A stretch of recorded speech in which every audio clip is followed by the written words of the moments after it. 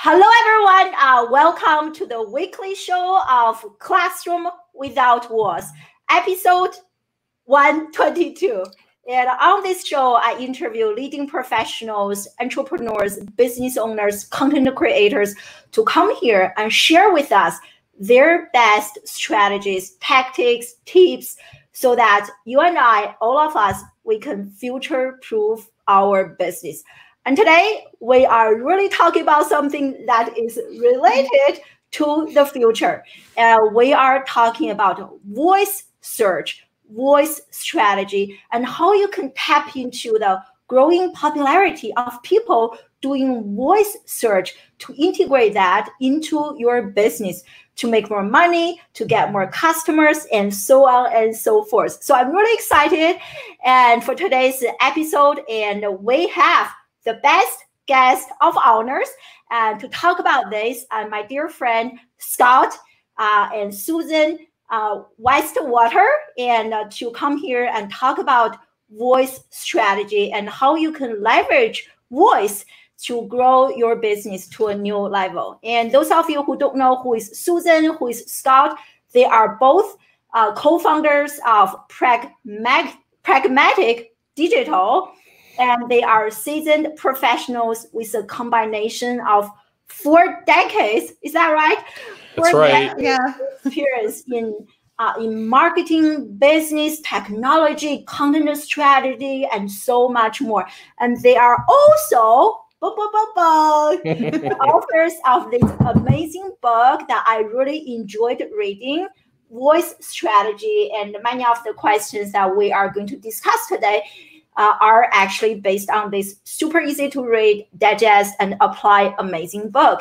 And so everyone, we are in for a treat, and you are going to walk away from today's live interview with a much better understanding of voice search, what is it about, and why this matters, and a proven 4-step process that you can apply voice strategy into your business to make more money, to create happier customers. So I'm really excited. Welcome to the show, my dear friends.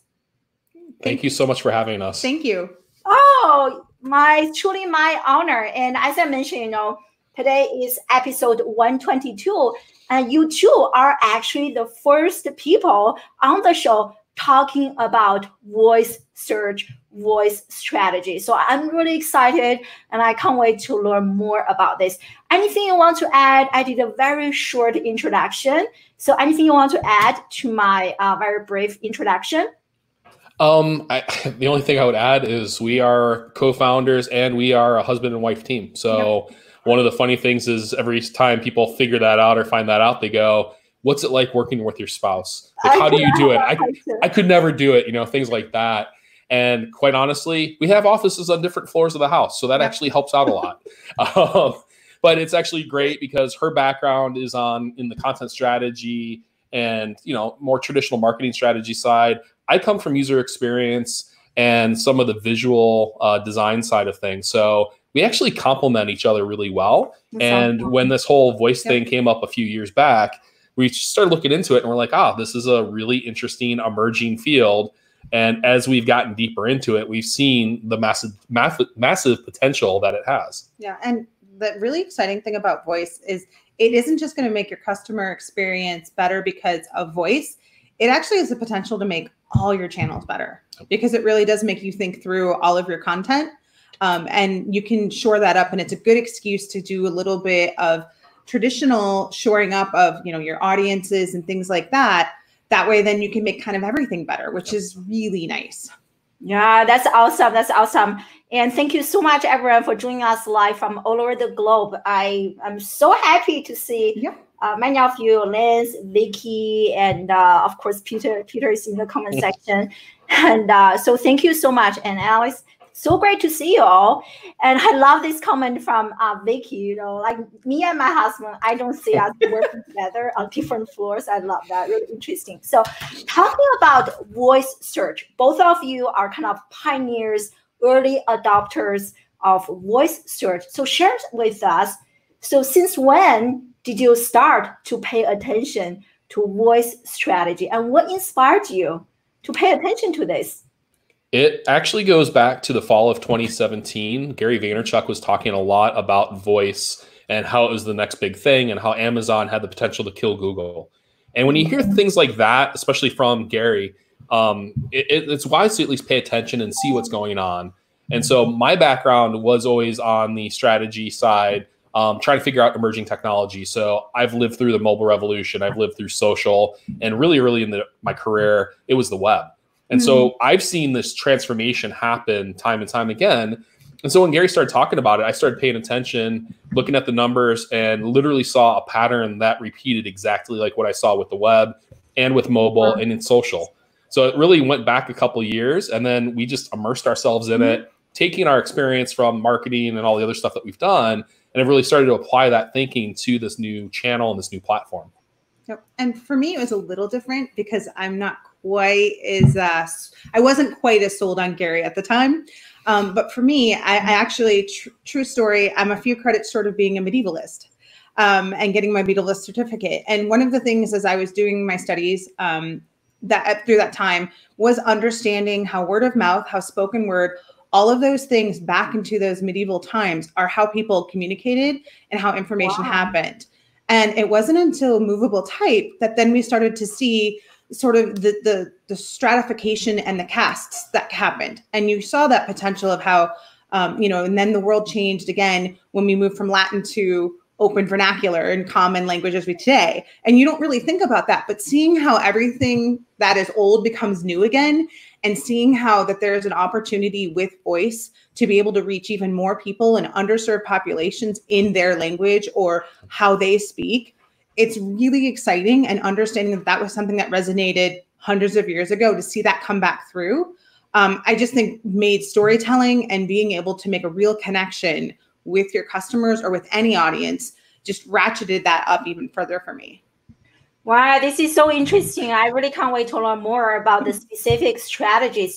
Before we went live, we were talking about, like, at least in our house and our children, every day is like Siri this, Siri that, and share with us like what technologies you guys have, which is next level. Listen to it. So I think we have 6 or 7 Amazon Alexas. We do have 2 of the screened versions, actually 3 of the screen versions. Yep. And then some of the hockey pucks.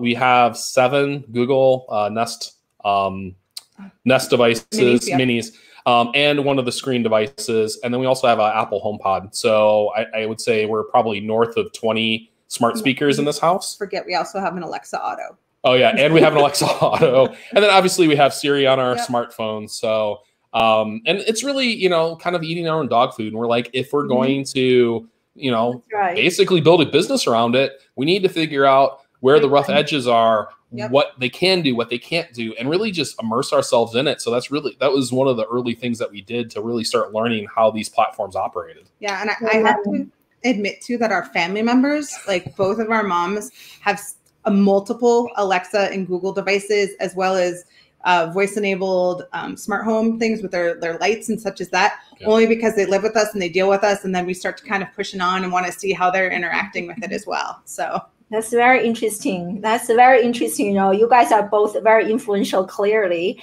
So outside of your immediate family, I'm curious, right? We hear a lot, voice search is becoming more and more popular. Mm-hmm. I wonder if you have some numbers can share with us, like how popular is this? Why we need to pay attention to this? Like how many customers are actually making purchases through a voice search?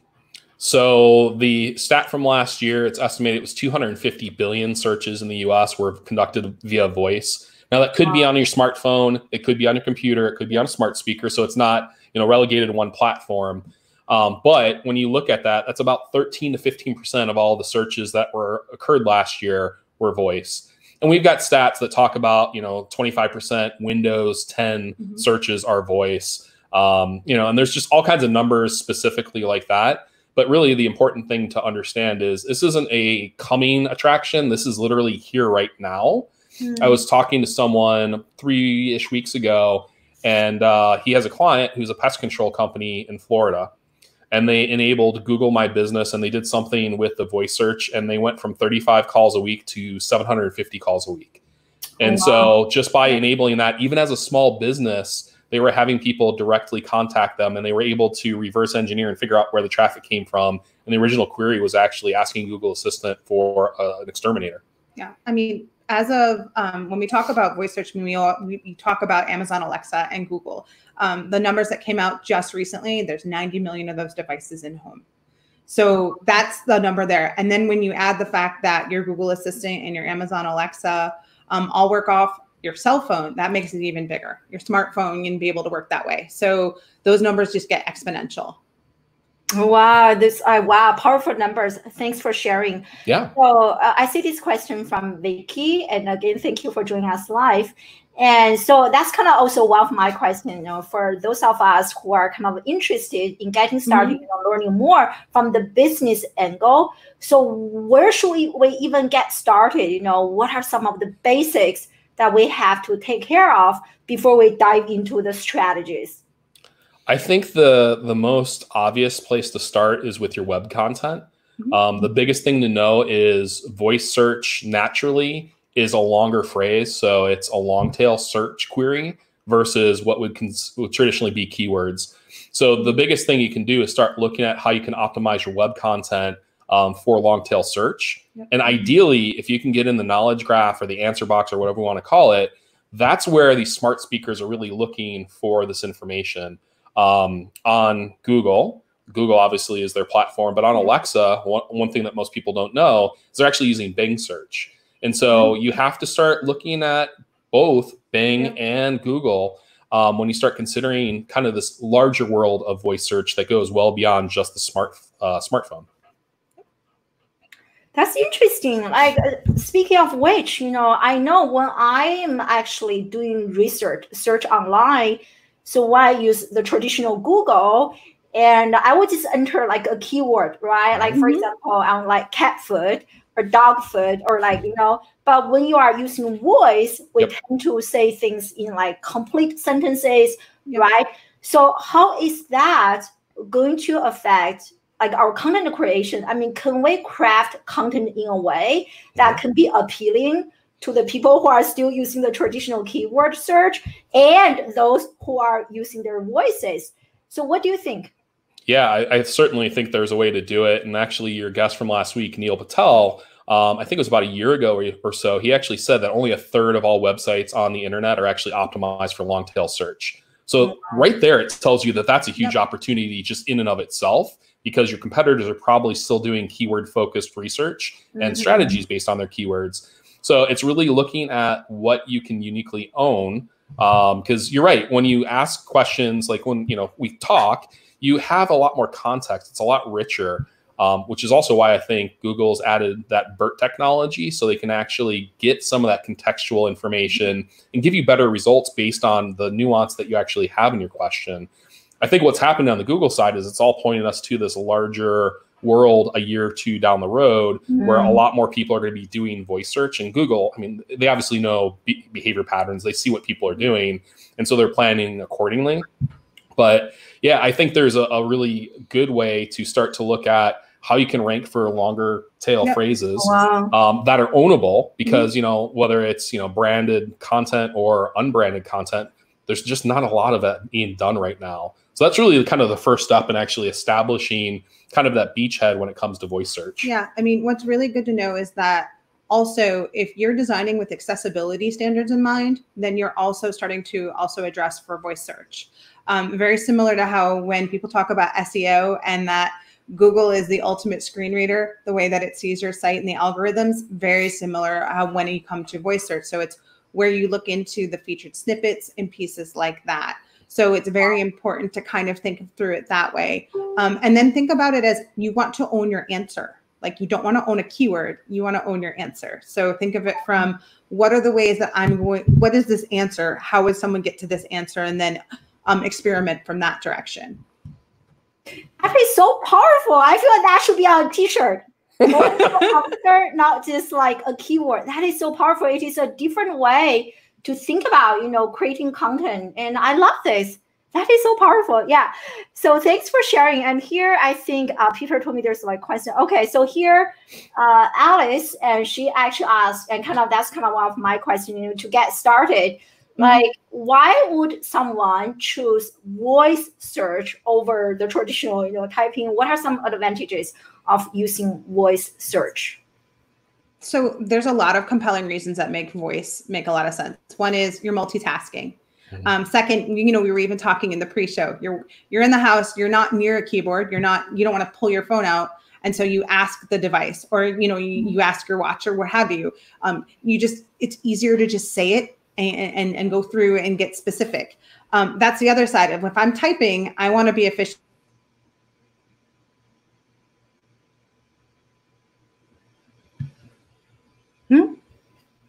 Did I lose them? No, we're back. It just timed out for a second.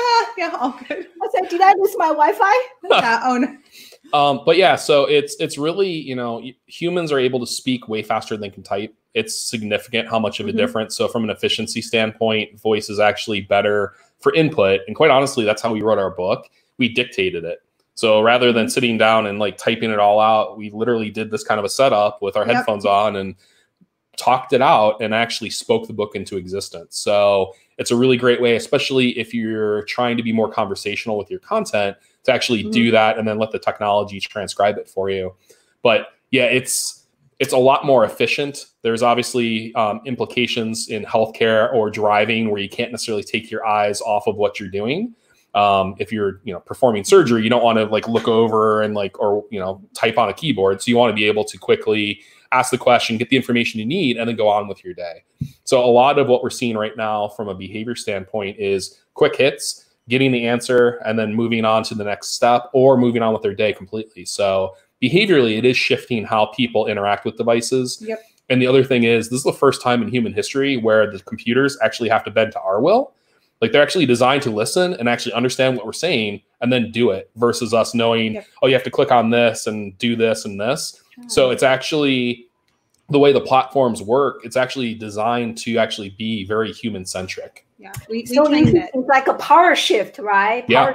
Yeah. Oh, wow, that's interesting.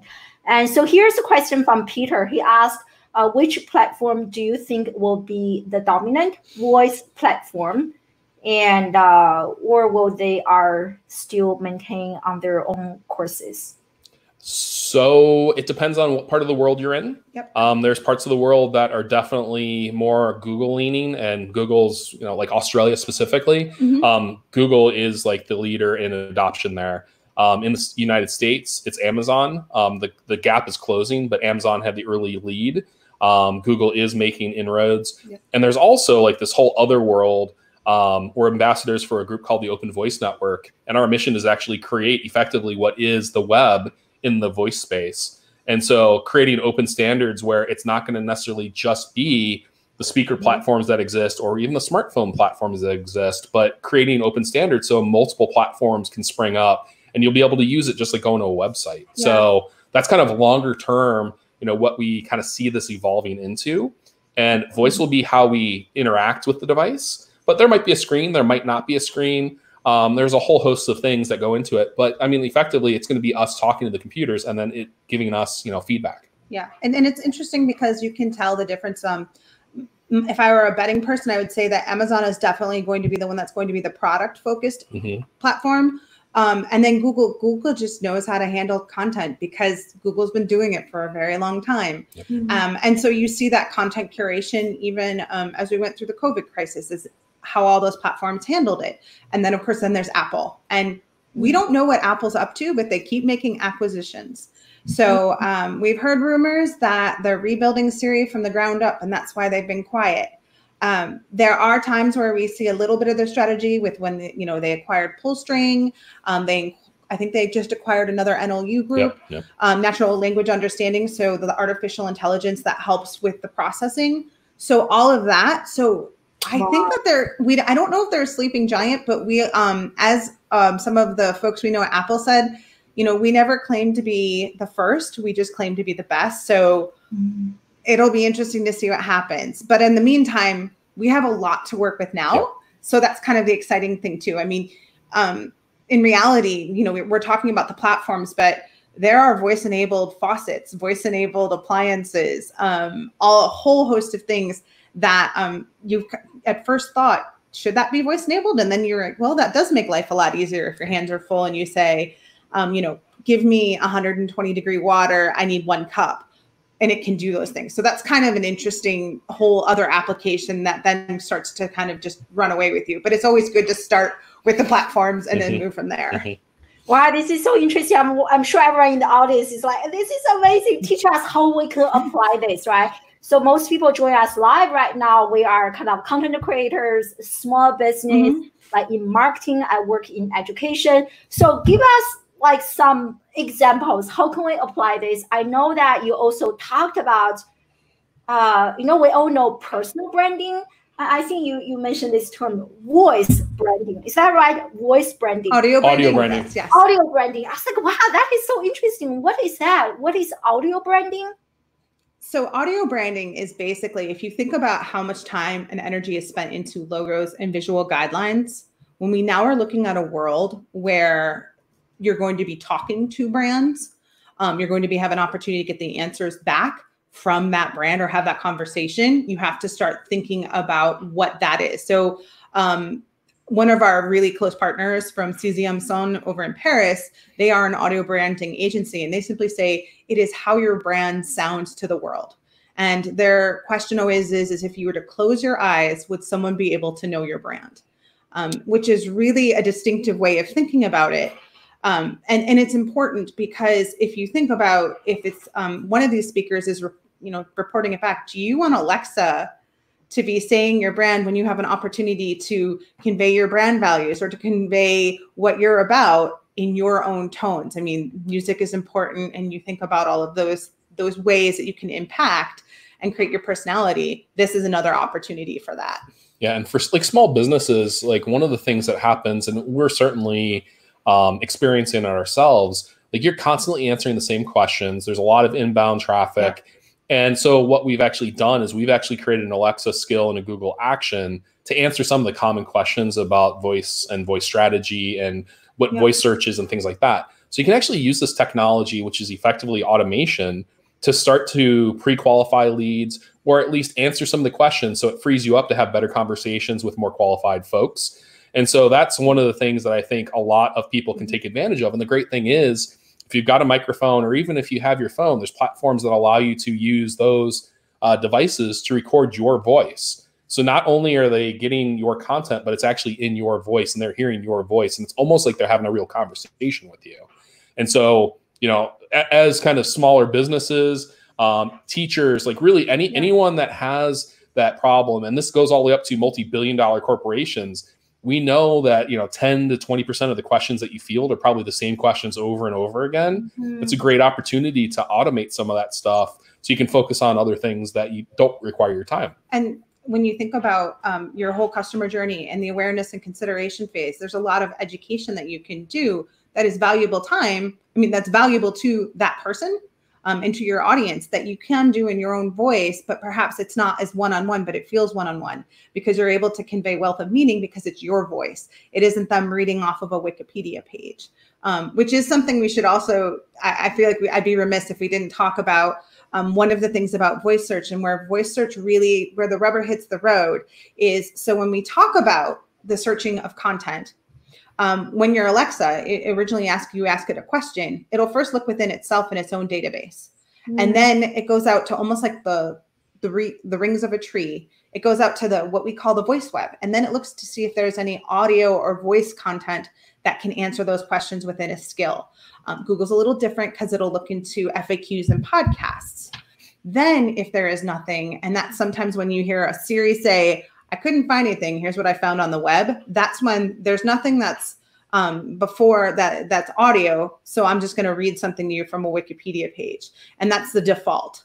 So the interesting thing about that is there's always going to be an answer. So that's why it's Wikipedia. It's not a malicious, down with your brand and we're going to make it all Wikipedia. It's Amazon and Google want to make sure there's an answer. Yeah. So if you don't have one, they're going to provide one from there, and it'll be, again, your Wikipedia page. But when you think about all the effort you've put into personal branding, the last place you want to go is a Wikipedia page to talk about.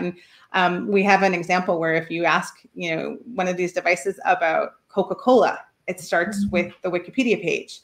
That's a lost opportunity. Yep. That we have. So that's where then you can use that voice web, number one, to start to claim and stake your claim. But then also, if your answer comes up before the number one in the voice web, then it's never going to go to the web. So that's your way of also then, it's kind of like knowing about SEO before SEO was a thing. Yeah. And being able to get up front and kind of get to that oceanfront property. Yeah. So that middle ring is really your opportunity as a small business, as an entrepreneur, as a brand, to really stake your claim and answer a lot of the questions around, your industry or your products. And what happens with voice search is there's one question and one answer. So we're no longer, at least on the speakers, we're no longer getting a page of 10 blue links to click on. It's literally, here's what I found, here's the answer. So what you're doing is you're training Alexa to say, I have the credible source of information. People are coming back to it. We're refreshing it and some other host or ranking factors. But effectively what you're doing is training Alexa to know if someone asks this question, this is the answer.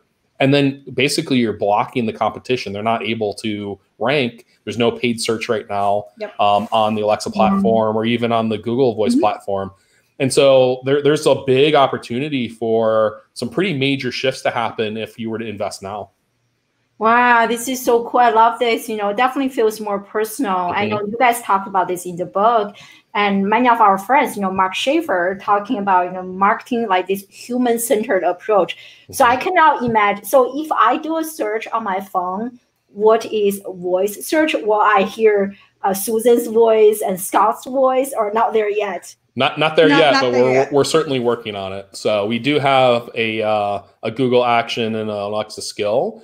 And there's a way to launch it just like you would open a regular app on your phone. And then you can actually ask the questions. Over time, as we update it and as more people use it, Alexa specifically will go, oh, that's a credible answer. I'll give that answer next time someone asks that. So you're effectively, being that answer, that go-to, which when you think about it from a content standpoint, that's incredibly powerful. Like you become the default answer and there's no one else that can outrank you. Yeah, exactly. And oftentimes, after I hear a response and answer, I never do this, like go to the Google search, actually do another search to back up if this answer is right or not. I just listen and I move on. Yeah. So interesting. Do you see that, how the traditional search, there is that very intense competition, right? People are trying to show up on the first page on Google. So with a voice search, do you see a similar level of competition if we want to embrace this? I'm really interested in doing more of this. When people ask, hey, what are some problems in education? I want my answers to show up, Yeah. So there's no competition right now because there's no paid opportunities. There are businesses like Tide actually has a skill, and this is really brilliant on that team's part. They answer 200 different questions about removing stains. So they're not selling product. They're literally telling you how to remove stains out of your clothing.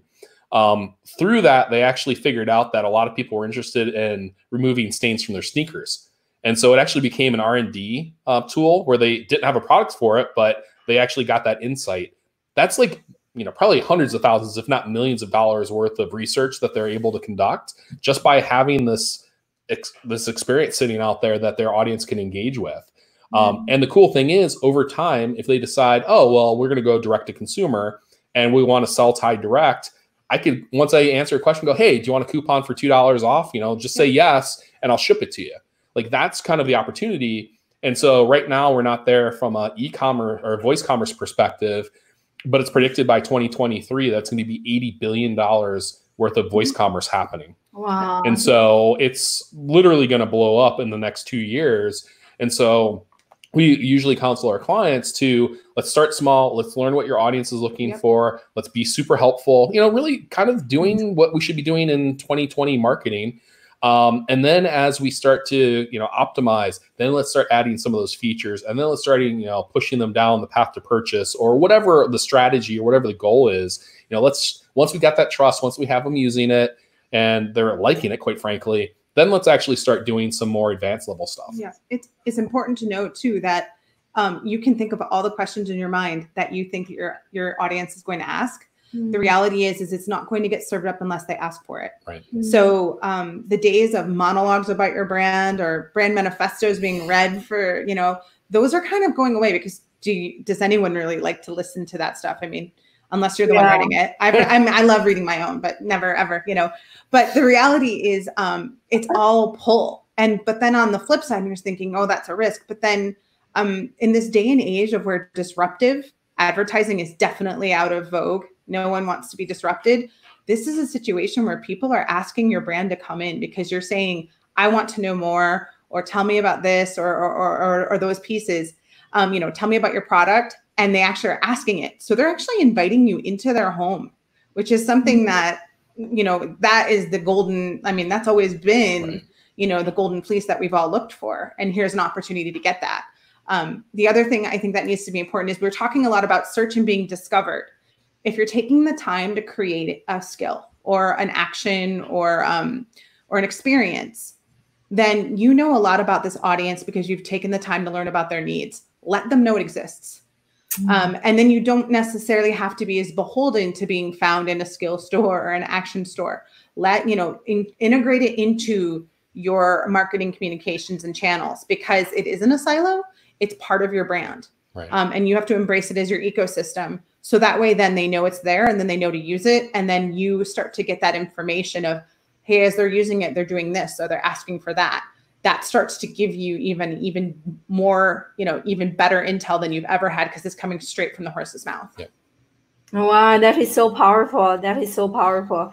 So earlier you mentioned, Google Actions, and so this is something that I don't know much about. So Sure. Can you explain to us?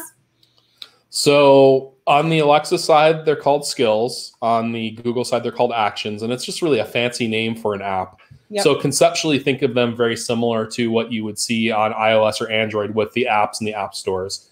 Samsung actually has a platform called Bixby that's out. And on theirs, they call them capsules. So effectively, what they are is self-contained applications that you could have either voice actor content in it, so audio content, or you can actually be using the Alexa text-to-speech feature. And there's I think there's like 17 or so different what they call poly voices. So you can change it to like, the news broadcaster, for instance, and you can, affect some of how Alexa's feeding that information back. But really, that's what we're talking about when it comes to actions. Now, the cool thing about the action is if the developer knows how to do this, they can generate a link for the action, and that link can be put in a Facebook ad. It could be put into an email. And if someone clicks on it on their phone, it actually pulls up Google Assistant and launches right into your experience. And so you don't have to worry about them knowing how to launch it or any of that stuff. It's literally just click on the link and it goes. So when you think about Facebook ads, it's a great way to find people that are on Android, target those people specifically, and then get them directly into your experience. Wow, I have so much homework that I need to do. This is incredible. The other thing too to know is that we talk about, we're not developers. Neither one of us has an information science degree or IT. So the question is then, how do I get my action? How do I get this? There are platforms out there that exist that do some of that heavy lifting for you from a development perspective. And it is really all about the content, because without content, there is no experience. If they have nothing to ask for, there's no exchange. So it comes down to then giving you the freedom to be able to work with these providers who are able to make it come to life. And then you're able to then focus on, what content do I have? Or what problems have I been solving? Now, how do I do that with voice? Because there's an art to that as well. I mean, from a conversation design and strategy perspective, there's a lot of lifting that goes into that. But there are platforms that exist, and Google and Alexa both have partners who you can use, but there are some that also work cross, so that you don't have to worry about, is this Alexa or which one do I choose? We recommend usually just do both. Wow, I think, after today's interview, we are just going to work on our website to redesign, make it more optimized for voice. So speaking of which, and here's a question, I think Peter already answered the question, but I wonder if you also want to share your perspective. So if there is a way to add a voice feature to website, where customers can leave their questions. I think someone also earlier mentioned a voice version of like Q&A. I frequently asked questions. So do you recommend that, or if there is a way? So there is a way to add solicit feedback from your audience directly on your website through voice. One of our partners is a company called Witlingo out of Washington, D.C. And they actually have, as part of their platform, a widget that you can embed into your website. And so someone can actually leave a comment effectively in their voice. And then you have that audio file that you can use either in a flash briefing, which is like a mini podcast effectively on the Amazon platform, or you can use it in podcasts or wherever else. So that would be kind of one thing there. Wow. And there's so much innovation that's happening within the voice community. It's kind of mind-blowing to see that really we got involved 2.5-3 years ago, and the amount of companies that are creating platforms and mature platforms outside of Google and Amazon. It's just astounding how quickly this stuff is really starting to spring up. Incredible. I think in one of your podcast interviews, you mentioned there's actually a summit called Voice Summit. When I heard that, I was like, oh my God, I can't believe there's actually an entire summit designated to voice search, voice strategy. That is pretty cool. Shows me there's a huge market for that. Yeah. As a matter of fact, it's actually, so next Tuesday, on the 9th, I believe it is, it's a 24-hour global event, and it's streaming for free. So if you go to Voice Summit, I think it's voicesummit.ai, you can actually register for that. But it's 24 hours, and it's all the people from all around the world talking about strategy, talking about content, talking about ethics, talking about development. It's literally like a massive summit, and there's a global cast of characters that's presenting. We actually have a talk that's going to be happening. So and there that's incredible. Yeah, and then also Modev and Google actually have another program that they put on called Google Talks. They just recently had one that had an all-female group, which is one of the more exciting things about voice, I feel, is that there is a strong push towards diversity and inclusivity. And but they have talks where they're talking through different topics and aspects, and it does have a bit of a roundtable. Because voice is still emerging in some regards, there's been a lot of effort towards unifying all of us from around the globe to get together and then put that information out. So when someone was asking about how do I learn more about voice search, there's some really great things. There's a woman named Catherine Walter-Ong, and she has written a lot of pieces about some best practices. And she's really, really, really smart about all of those the technical aspect of it.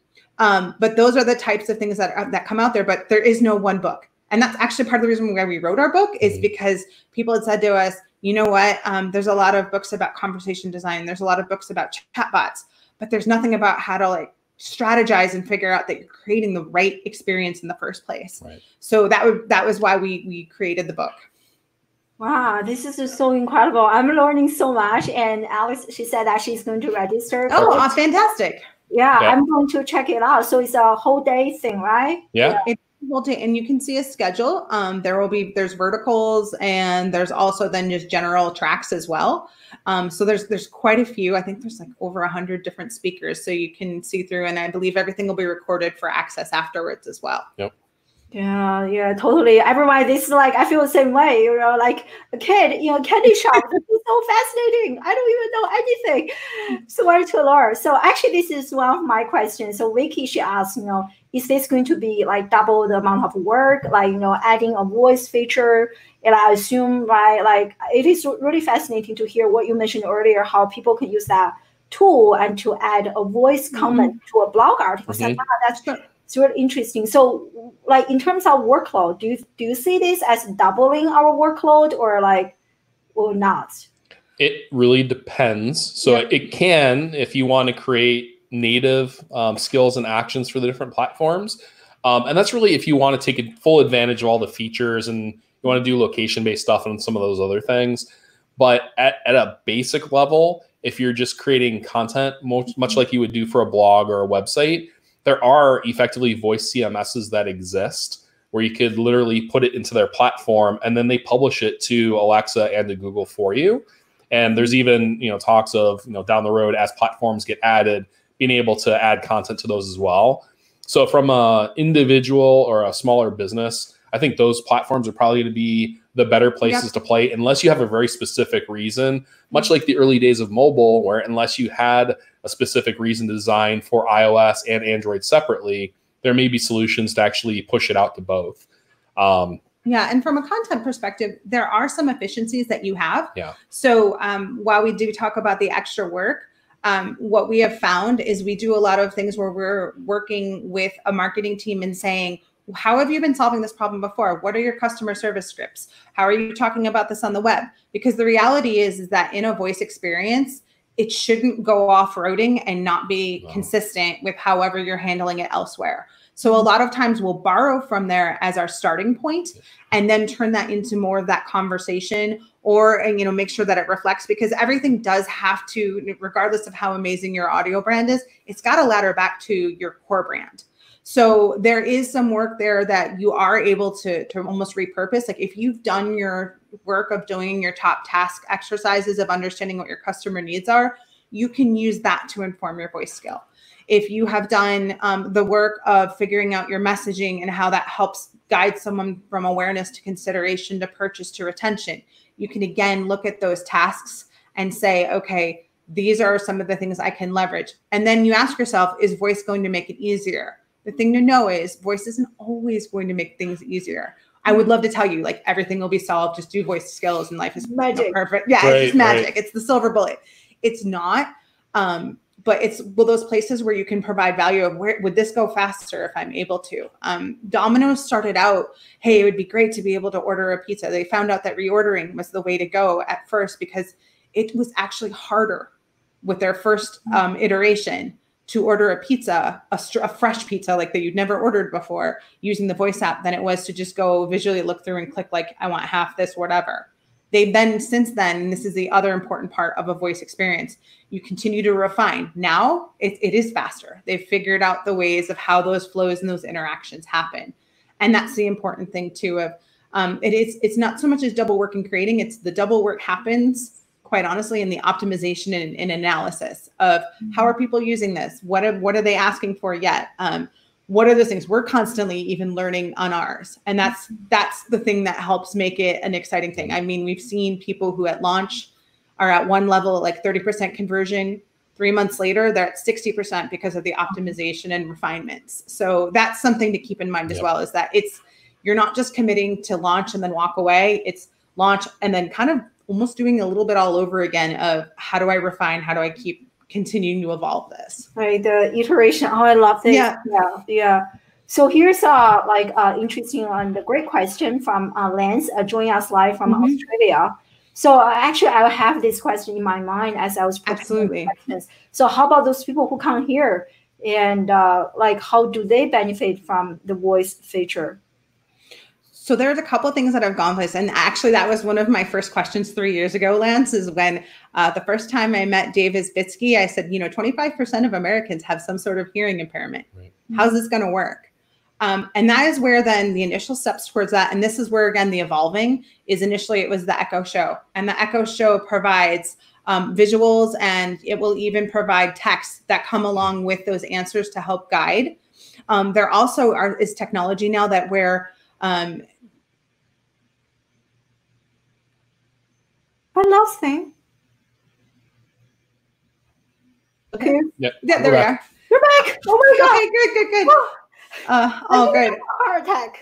Yeah. Oh no, good. So Alexa has that ability, the Echo Show, of being able to show and say, "What am I holding?" That same camera recognition. Some folks have started to be able to recognize American Sign Language. Yeah. So there are ways that they are now starting to be able to make sure that it does address all abilities, not just and is able to address for that 25%. Oh, wow, that's so interesting. That's so interesting. Yeah. So this here is one question I almost missed, and this shows how much we don't know, how much we need to. That's all right. That's why we're here. Yeah. So what are the average costs for a business to invest in voice? That's a great question. And how about for people like us? Business entrepreneur. I am a small business entrepreneur. So is this something that we can even afford? It really depends on what solution you're looking for. I mean, there's solutions that exist for a few $100s a month. Certainly custom development is going to be way more than that, but there are opportunities at all levels. So it's not one of those things that only the big players can afford to do. Yep. It's just a matter of knowing what you're trying to achieve. So really what we do when we talk to anyone is try to figure out what they're trying to do with voice and what makes the most sense. And then based on that, we'll say, all right, well, there's a software platform that we partner with. Let's use their platform, and it'll cost you, $2,800 for the year or whatever.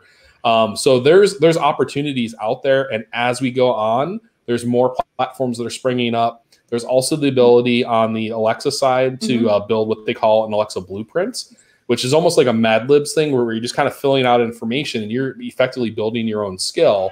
So it really depends on how much time you want to invest to learn. Versus if you just want to record audio content and push it to a platform to, get it on these platforms. And then ultimately, if you want to do something that's more custom. Interesting. So do you see that like in the future or maybe in the near future that voice search will be the primary search method as opposed to right now it's probably secondary? So do you see that as a trend will happen in the near future? Yeah, we the common thought was by this year it would be 50% of searches would be voice. We've actually walked back from that, so it's not quite there. I think it's closer to like 20%. Yeah. But over the next, let's say 3 to 5 years, especially as people are doing it on their phones, they're doing it on smart speakers, as houses actually get wired for Amazon Alexa and as appliances happen, you're just going to have it everywhere. So it's going to become our primary way of either searching or interacting with a lot of devices. There's people that actually think that the keyboard is going to completely go away. I happen to be one of them. Yeah. I think we're probably still a decade out, but there's some people that'll say in the next 4 or 5 years, keyboards will go away. And when you hear stuff like that, you go, man, that's nuts. I can't think of a world where that happens. But when you think about the keyboard that we're using, it's from like the 1860s, 1870s. And so it's a pretty antiquated technology. There might be a better way to do it. And I think we're going to see a very similar pattern in what we saw with the early days of texting. Originally, texting was really cumbersome. It was super hard to do because you had to press 7, 3 times or whatever. That's right. And then when smart speakers or even the BlackBerry came out, it was much easier to send messages. Yeah. And then it just became how we did it. Now we're starting to see a shift in people doing either voice to text when they text or actually sending voice memos through their text app. And so we're already seeing that behavior shift happening. Walk through a Target, walk through a grocery store, and you'll see people that are actually either sending text messages or they're doing product lookup at shelf. Are they going to come back? Oh, there we are. Are we back? Yeah. I don't know what is up with our like across common space. You just went to the future and came back. That's funny. Yeah, we did. Yeah, no, our spaceship is. I guess our Wi-Fi is a little wonky today. Yeah. But yeah, so. Yeah, go ahead. You just see it happening in the wild. Like you see, construction workers that are using voice to text and voice search all the time. You just see it, and I think it becomes as you're aware that it exists, you start to see it happening more and more. But I know since I've been, doing this, I observe that behavior in the wild all the time. Yeah, it's so interesting. So what is going to replace keyboard? Like if we're not using that, what is next? I'm just curious. I mean, it'd probably be voice, and it's how you interact and engage with it through voice. I'm not quite as bullish about it going completely away, but that's also because I'm a writer, so I'm like, wait a minute, no. I do think that if I should teach my children to learn how to type, so if it's going to go away, it's like driving. I don't plan to teach our children to learn how to drive because by the time they are older, they're only 5 and 8 now. Right. They don't need to learn. So I'm just curious when you mentioned that, I'm like, wow, that is so interesting. Well, and even with that, like our son, I think he was 3.5 or 4, when he was doing this, he would, have the iPad and he'd go, Dad, can you find me shark videos on YouTube Kids or whatever? And so I type in sharks. And at one point, I just had this epiphany. I'm like, do you see that big red button with the microphone? He goes, yeah. I'm like, hit that button. He goes, okay, now what? I'm like, tell it what you want. And he hasn't looked back since. And so like when he was doing, his homework or his remote learning stuff, he wasn't actually typing with the keyboard. He was literally hitting the microphone and dictating to it what he actually wanted to say. And so like that's a behavior that he has certainly learned already. And so while us old fogies might be, clutching onto our keyboards a little bit longer, I think for that generation, it's just going to become as natural as, the middle generation right now, just having a phone in their hand. Yeah. Well, I mean, the same here. My own children, they are so different. They just ask Siri about everything, anything. And it's really interesting because my parents are actually in China. And so I forced my own children to communicate to my parents. And they use Siri to translate back and forth. Say, Siri, how to say this in Chinese? And then they will put the phone and my parents will hear that. So I was like, wow, that's like genius, right? You don't know how to say that. The Siri is facilitating across continent conversation, and I'm not even involved. Really, really interesting to see how this generation, after they grow up, and how they are using technology. Very interesting. So here, this comment very interesting from Alice, and actually I was thinking about this myself, right? So based on everything that both of you have been sharing with us so far, this is like amazing, right? Next level. But why we don't hear much about it, right? I don't even think many businesses are actually adopting this. So what are the missing links? Like, why we don't hear that much about this? I think the missing link is the consumer adoptions there. And it's much like the early days of the iPhone. People didn't take the iPhone very seriously initially. And they're like, that's a toy. Like, you want a BlackBerry. That's a serious business computer or phone or whatever. And over time, as people got more comfortable with these devices, they started using it for more and more things. And so, like the numbers show, it's like 90 million smart speakers in the US. You add smartphones with like Google Assistant, that's 2 billion. So there's billions of these devices that exist in the world. We know people are already starting to do it. Obviously, Google and Microsoft and Amazon are a little bit closed off with some of the numbers. It's not like you can go through and find out exactly how many searches are being done or whatever. But the fact remains that this is a massive opportunity. And even pre-COVID, I still thought we were about a year out from businesses seriously starting to invest like they did in 2013, 14 with smartphones. We're kind of in that gap right now where the adoption's there from the consumer side, but businesses haven't quite gotten it into their budgets yet. And we're actually having conversations with clients right now where they're doing their brand planning for next year. And this is stuff that's going in. So that conversation, because of the long brand planning cycles and just budget cycles, it's taken longer for the technology to exist. But like McDonald's acquired an entire company that's doing voice activated drive-throughs and ordering and like the whole 9 yards. So like I said, this is going to be a very fast transition where all of a sudden people are going to just see it everywhere and not even realize that it's been going on for a while. Yeah. And I think part of it also is the exponential speed of which innovation happens now. Yeah. The speed of which, I mean, it's funny because you talk to the older generations where they went from radio and then they got the TV. And now in their lifetime, I mean, I'm laughingly looking at teaching my mom how to use an Apple Watch with her iPhone and all of those things. I'm like, gosh, how do you even have the fortitude to go from radio to this? And what we see now too, and we have, there's a chart we have that shows, I think, I can't remember if it's VoiceBot or one of those other, I think it's VoiceBot.ai shows the adoption of the smart speaker is actually faster than anything in the history of man. So that is computer, it is television, and it's happening so fast that, as Scott said, there are businesses that aren't quite like, they're like, we're still trying to get our website together. Oh my gosh, wait, stop. We're still figuring out social. Don't tell me there's this other channel. Right. And that's the kind of the thing too, where I try to assure clients, that's where your existing content is your friend to help you with that. And also, this is an opportunity. If you don't have your website quite right, or your social isn't perfect, here's a think about voice then, and think about getting it right there. And then you can go back and get everything else to catch up, because the interactions are going to be a lot more personal. And you're going to be able to do a lot more with less without losing that personal one-to-one. Be it customer service phone calls, troubleshooting, even just how to use your product. Any of those types of things, you can answer those questions pretty easily. Very interesting. I love this comment. Oh, now from Peter here. It's like BlackBerry, reminds me of earlier when people say that Oh, like nobody will actually shop online, right? Like No, that, right? or sleep at a stranger's home, right? Really interesting. But now they all have become our reality. So really interesting to see the change.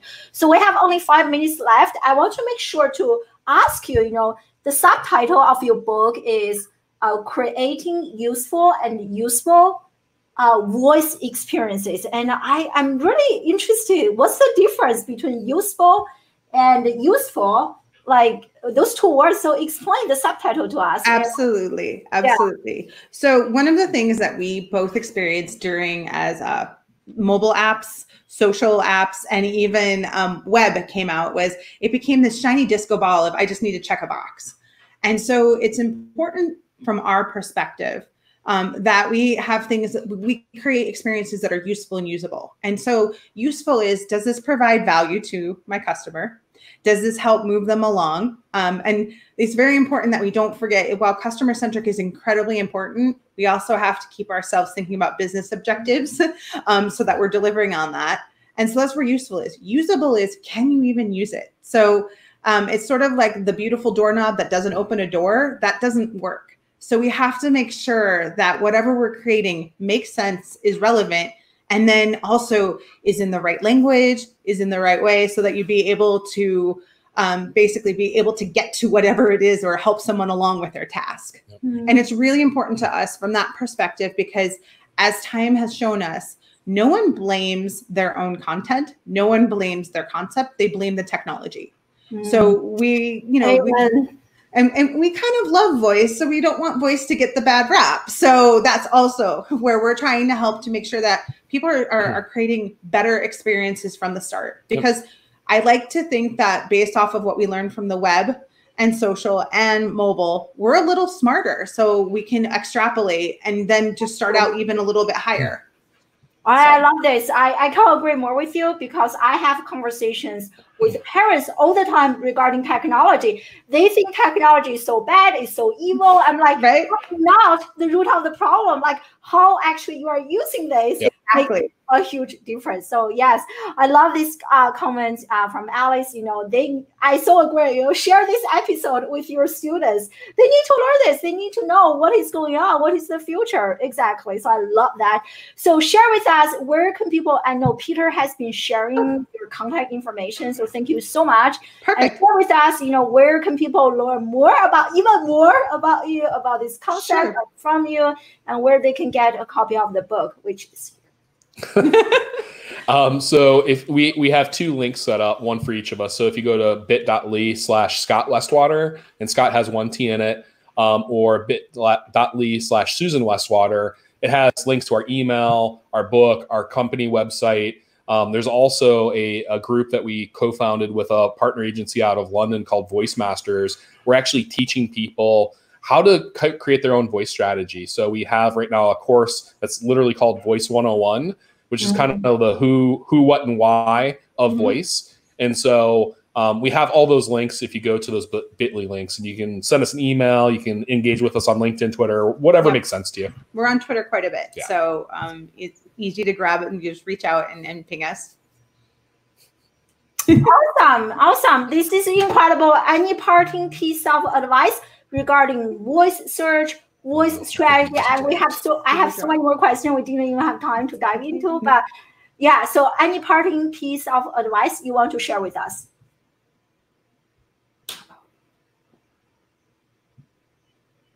Did I lose them again? I'm not. Are you here? We're back. Oh, you frozen. You frozen. We're like, is that us? Is it? Oh.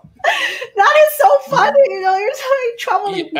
I would say, from a parting thought standpoint, the key is to start. And we're firm believers that voice will help you focus on what your customer and your audience is looking for. And it's going to really help make all of your communications better, because it's going to be based on what they're truly looking for. So it'll inform video content, your audio content, your blog content, all that stuff.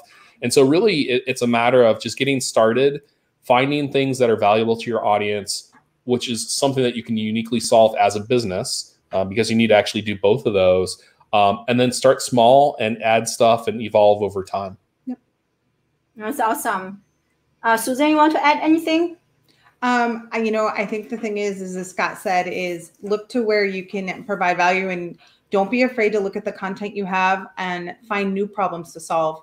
I think the one thing that this is the opportunity is to find out what you're solving well, see if voice fits, and then find out what you're not solving well and see if voice can help. And it's a nice way to look in there and see how it can enhance your experience. It's not there to replace anything.